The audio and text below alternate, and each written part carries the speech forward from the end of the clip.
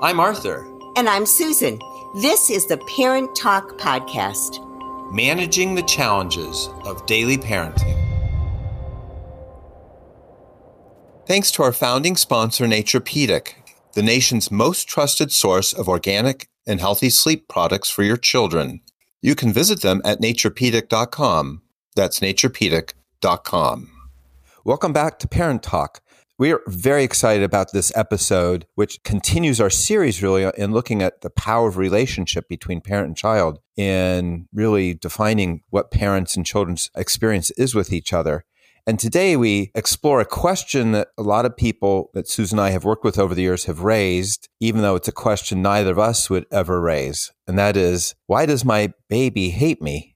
And so a lot of parents have asked us that. We have never come across a baby who actually hates their parent, but we have seen a lot of situations where a baby sure can make a parent feel that way, or a parent might feel that way on their own. We want to explore how that happens, how to help parents get around that feeling. You know, Arthur, I actually love this topic because I think that there is something like a fantasy around those first few days and weeks of having a newborn at home. It's supposed to be this magical, loving, bonding time where nothing interferes with this wonderful relationship that you're establishing, something that you can imagine is going to go forward for the next 60, 70 years, whatever. So it's supposed to be this perfect time. And I think they get shocked because it is usually not so perfect. There's usually lots of things that happen that make a parent feel less competent, less able.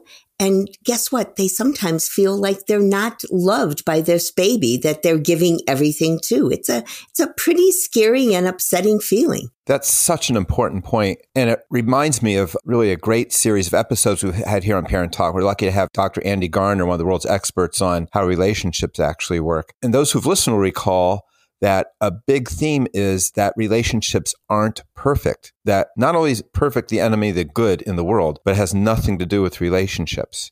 That relationships are all about misfiring, misunderstanding, realigning, repairing. And so here you are, you put it so beautifully, Susan, right at the beginning. All of us, all parents, whether we enjoy the newborn period or not, are confronted with the fact that relationships aren't constructed out of perfect blocks. They're people. We upset each other. We misunderstand each other.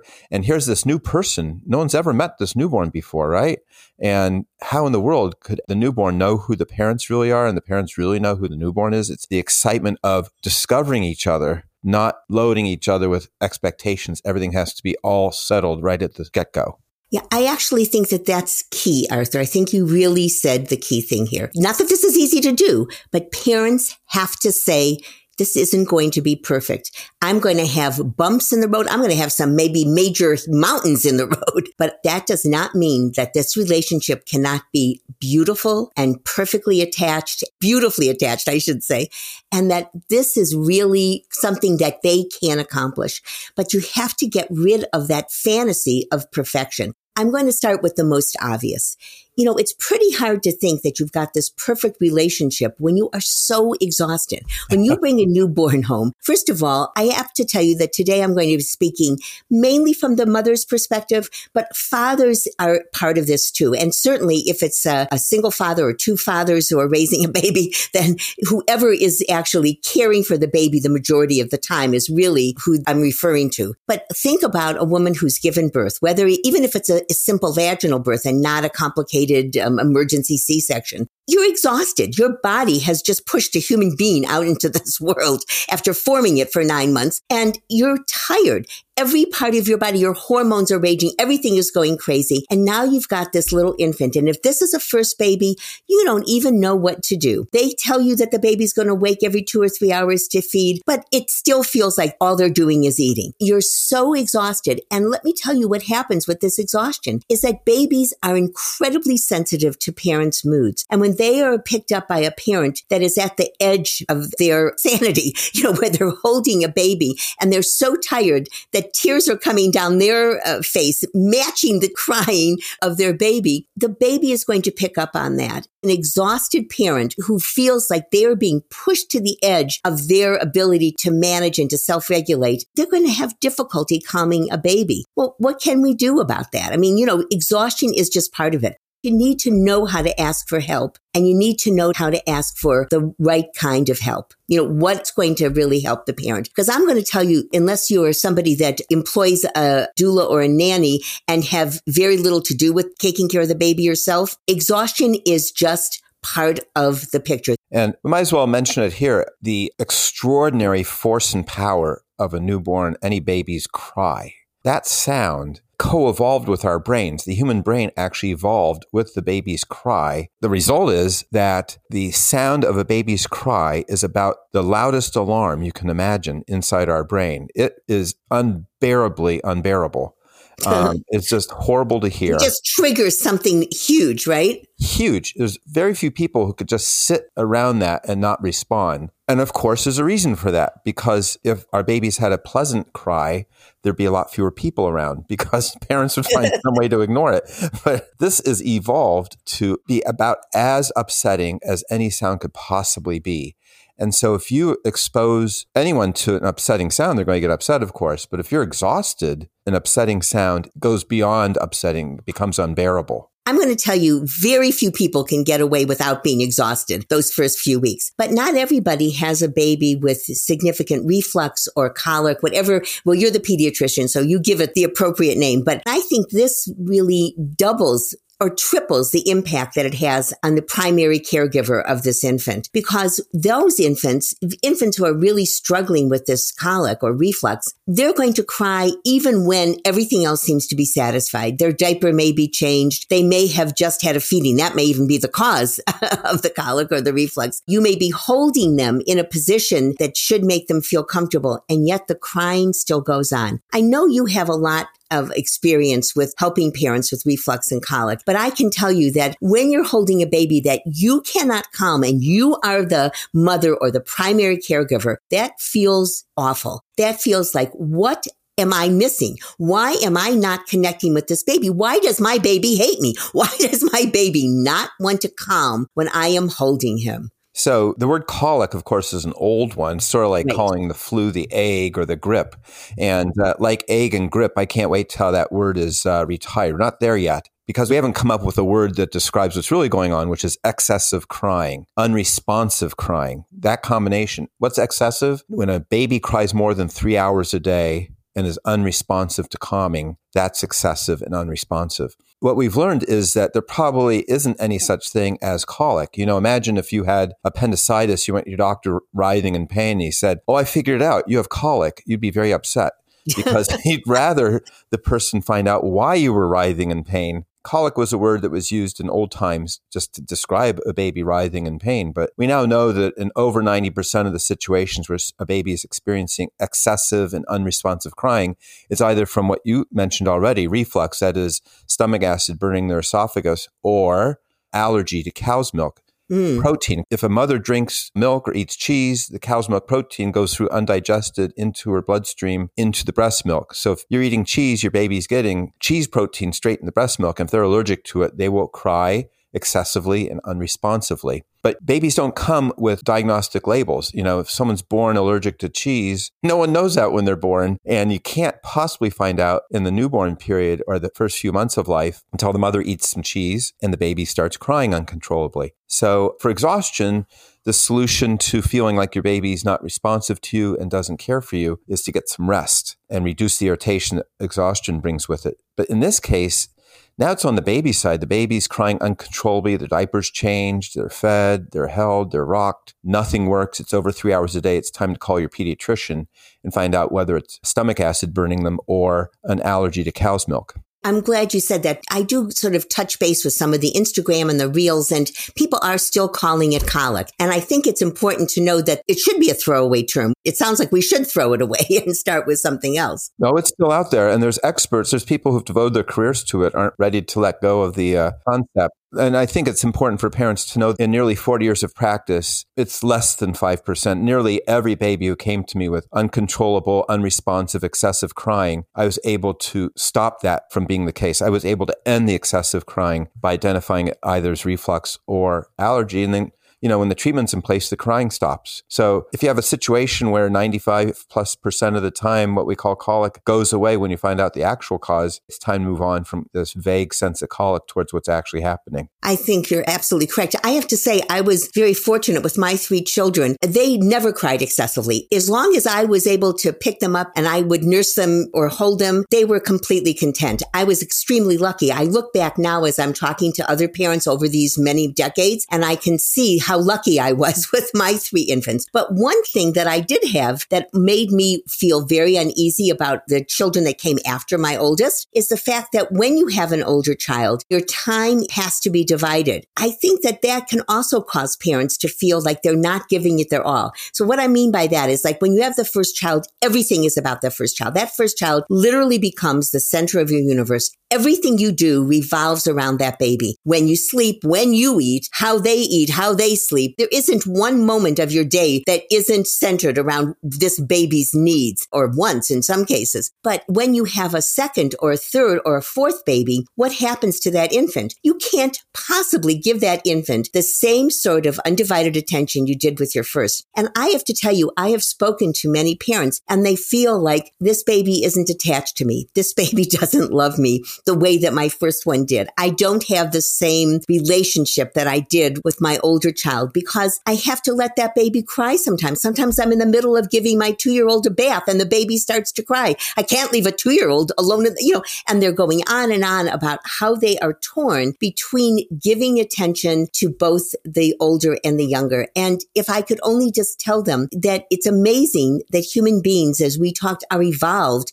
not to need instantaneous attention, that a baby who cries for a few moments while you're keeping the 2-year-old safe in the bath is not going to love you one iota less because you've made him or her wait for another 5 or 6 minutes or 3 minutes, whatever it is. It's usually that small amount of time. Yeah, I like to talk about how having the firstborn is the age of wonder and the second and subsequent children are the age of survival. So, I love that. And again, quality relationships is forged across thousands of interactions. It's the pattern of interactions that emerge from hundreds and thousands of times together. It's never one event, unless it's a really, violent, traumatic event. But in the course of normal life, people don't think of one event as defining the entire relationship. It just doesn't work that way. So if you're saving the life of your 2-year-old in the bathtub and the newborn has to wait for you for 3 minutes, they won't remember that at all. That comes under the distinction between trauma and disappointment.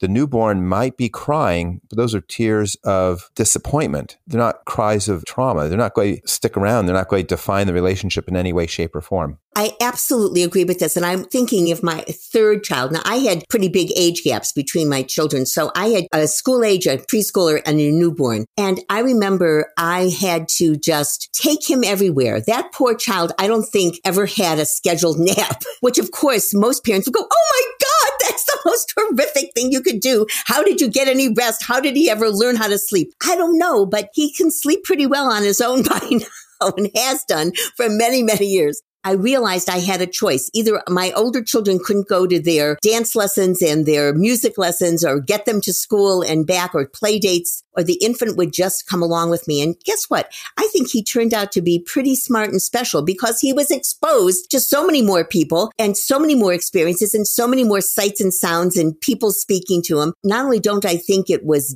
traumatic for him, I don't even think it was disappointing for him. I think it was actually very beneficial for him in the long run, even in the short run. Well, Arthur, I want to bring up a subject that's so big that actually it could have several podcasts just devoted to it. And that is the postpartum blues. And then, of course, the more serious postpartum depression. I think that many women do struggle with postpartum blues. And it's that time when you're tired and the baby is crying and somebody else picks up the baby and the baby settles more easily and then you're doing it. I feel like that can really be a really critical time when a parent can look at the baby and say, I don't know what's going on. I don't think this baby loves me. And then I think that there's the other side of the coin, where a parent can hardly even admit this to him or herself. Do I really love this baby? What did I do here? What did I bring into my life? Can I love this baby? And can this baby love me? Those are really huge but important questions. I think one of the biggest breakthroughs in the emergence of women as full citizens in our democracy has been the realization that there's a deep reality, a tragic reality, really. No one wants it to be this way. But the way we're wired, becoming depressed as a result of the hormonal and physical disruptions of pregnancy is common. And no one can really explain why that is from an evolutionary point of view. That doesn't really suit anybody's purposes, but there it is. And the numbers are rather staggering. As many as 12% of all women who get pregnant or deliver experience depression within a year. Real depression, not just the baby blues, right? Depression, baby blues is it's pretty common. Yeah. Extremely common. But over 1 out of 10 women will experience significant depression the year they're pregnant and deliver. And about as many as 1 in 5, 18% of women report postpartum depression after delivery. If you're in a low-income family, that doubles. Low-income families, the chance that you're going to experience postpartum depression is 25%. And if you have a combination of being a teen mother and low income, depression occurs 40 to 60% of the time. So overall, it's 1 in 10, over 1 in 10, rises to 1 in 5 and doubles to 25% with low income. So it's not something that happens just to a few people. It's a common thing. Unless you're at the highest risk group, most women don't experience it. So we don't want to say this is a universal experience, but so many do that now it's the official policy of the American Academy of Pediatrics that every pediatrician is now expected to ask women when they come in for their well child care after birth and for really through the first year, because these bouts of depression can start during pregnancy, they can start after delivery, they can happen 6, 9, 12 months after delivery. And I think when women weren't given full rights as citizens in our democracy, their views and concerns were denied. And so that's why we had this sort of fantasy that everyone's awfully happy that they gave birth. But now that our eyes are open, I'm really just thrilled at the progress here. A lot more women are getting help with this. Now it's something we recognize. Pediatricians are asking about it. And I think there's a lot less shame in having those feelings. So this is a big issue. I think it opens the door for people being realistic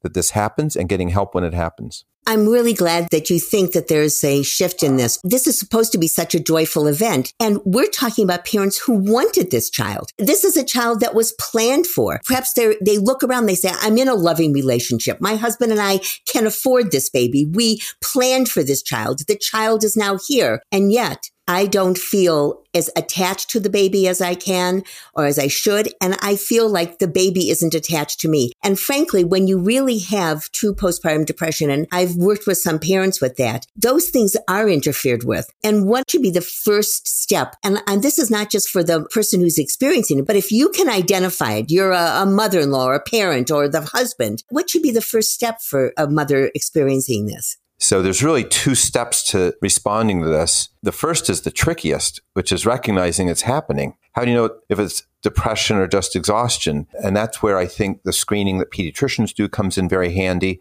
But certainly, if a woman who's given birth or even during pregnancy begins to feel or wonder whether she's experiencing symptoms of depression, she should speak to her obstetrician. If her partner feels as though this is happening, she should talk to her obstetrician. And certainly if her pediatrician says, hey, you've got symptoms of depression, she should talk to her obstetrician. Most obstetricians in the United States have resources identified ready to go to help you recover and reverse and end your depression experience around pregnancy and delivery. So there are things to be done, but they all rely on recognizing that's what's going on. The good news is, really, of all the major problems people face with their health and well-being, postpartum depression is very manageable in most instances. There are rarely instances where it's hard to manage and can become quite severe. But by and large, for that vast number of 12 to 25, even 60% of women who experience this, depending on their risk category, treatment's extremely effective. And I think that that's actually the key. I think that people may recognize it. But again, I think that we get sort of stuck in this societal or cultural norm that says you should be thrilled and walking on air that you gave birth to this healthy baby. And if you don't feel that way, I think it's pretty hard to admit that. Yeah, for sure. For sure. Happily Ever After is a model for perfection. And the only reason that even is given any thought is because the story ends before you find out if it's really happily ever after. There can be no happily ever after if the story continues. The happily ever after is not quite as simple as we like to see it on the TV screen or in a movie theater, right? And, a great book I just read, which I can highly recommend to our listeners, is the book Eve, like in Adam and Eve. Uh-huh. And it's a treatment of the evolution of the human woman. And a piece of the puzzle is that alone amongst all animals, human pregnancy and birth are more difficult than any other animal. Think about a horse who drops a foal and then the foal's up and running around. So not only is our baby too big for our pelvis, but they're not ready to go. That goes back to our exhaustion point. They don't come out ready to roll. They require as much work almost as pregnancy to maintain and sustain in those first few months. So it's a setup. In other words, evolution has put people in a position of great difficulty. I mean, let's be clear. It's a joyous thing to have new life, but evolution sort of stands in our way of it being free of pain and challenge. I can't believe you're setting me up to talk about two different things that also can impact a mother's and a father's too, a feeling about being attached and the baby loving them back. One is a traumatic birth experience, because birth can be beautiful and easy for some women, but unfortunately, as you just pointed out, for some women, it can be quite traumatic with emergency C-sections and babies being in trouble and mothers being in trouble. So sometimes after you've had a traumatic birth experience, there may be the expectation, but look, you're okay, the baby's okay. But is the mother okay? And is the baby okay? I mean, we need to be kind to ourselves and give plenty of space and time for that healing process when things go far from that picture of perfection was in the parent's mind. And I just have to add this on as we're getting close to the end of our podcast. Feeding challenges. Now the expectation is that a mother is going to either breastfeed, either nursing the baby or pumping and feeding the baby. And sometimes that just doesn't work out. It could be that the mother's on medications. It could just be a lack of a supply. It could be any number of reasons. And again, we have to be kind to those mothers, and those mothers need to be kind to themselves to know that if they are caring for their baby and feeding their baby and nurturing their baby, that attachment is still going to be there. I just have to say, over the years of practice, I always was stunned and startled to see how the C-section is the only major surgery I know of that's considered routine. A lot of people hope to get through life without any surgery, right? And yet, if you're delivering in America, in most hospitals, well over a third of deliveries are now by C-section. And if I have an appendectomy, friends are bringing dinners over for me and the community thinks I'm incapacitated while I heal. Not so with a C-section. Oh, that's just part of the normal. It's almost like a nickname, a C-section. It sounds like something a lot of people do and it's no big deal, but it's a major surgery. It takes a long time to recover, and millions and millions and millions of women go through it every year. And not just physically, but mentally too. If you had envisioned a different birth plan and you end up with a C-section, that can interfere with your feeling like, I let my baby down. I didn't give birth in the natural way. I mean, all of these things are things that we as the society that surrounds and supports young parents have to be aware of. And I wish that I had some magic answer to how do we absolve parents of these negative feelings. The only thing that I can really say is that babies have evolved to the point where they are hardwired to seek out their parents' love and to attach to them. there is no way that your baby hates you. It is so critical to your baby that their actual survival depends on the fact that they are going to attach to you if you're there to be attached to. You're going to hit some bumps. You're going to hit some huge bumps. You're going to get into some valleys maybe, but you have to realize that your baby will love you and does love you. Attachment is not quite as fragile as people would like you to think. Oh, it's such an important point, Susan. And I'm so glad we're ending the episode on this note. All the disruptions around connecting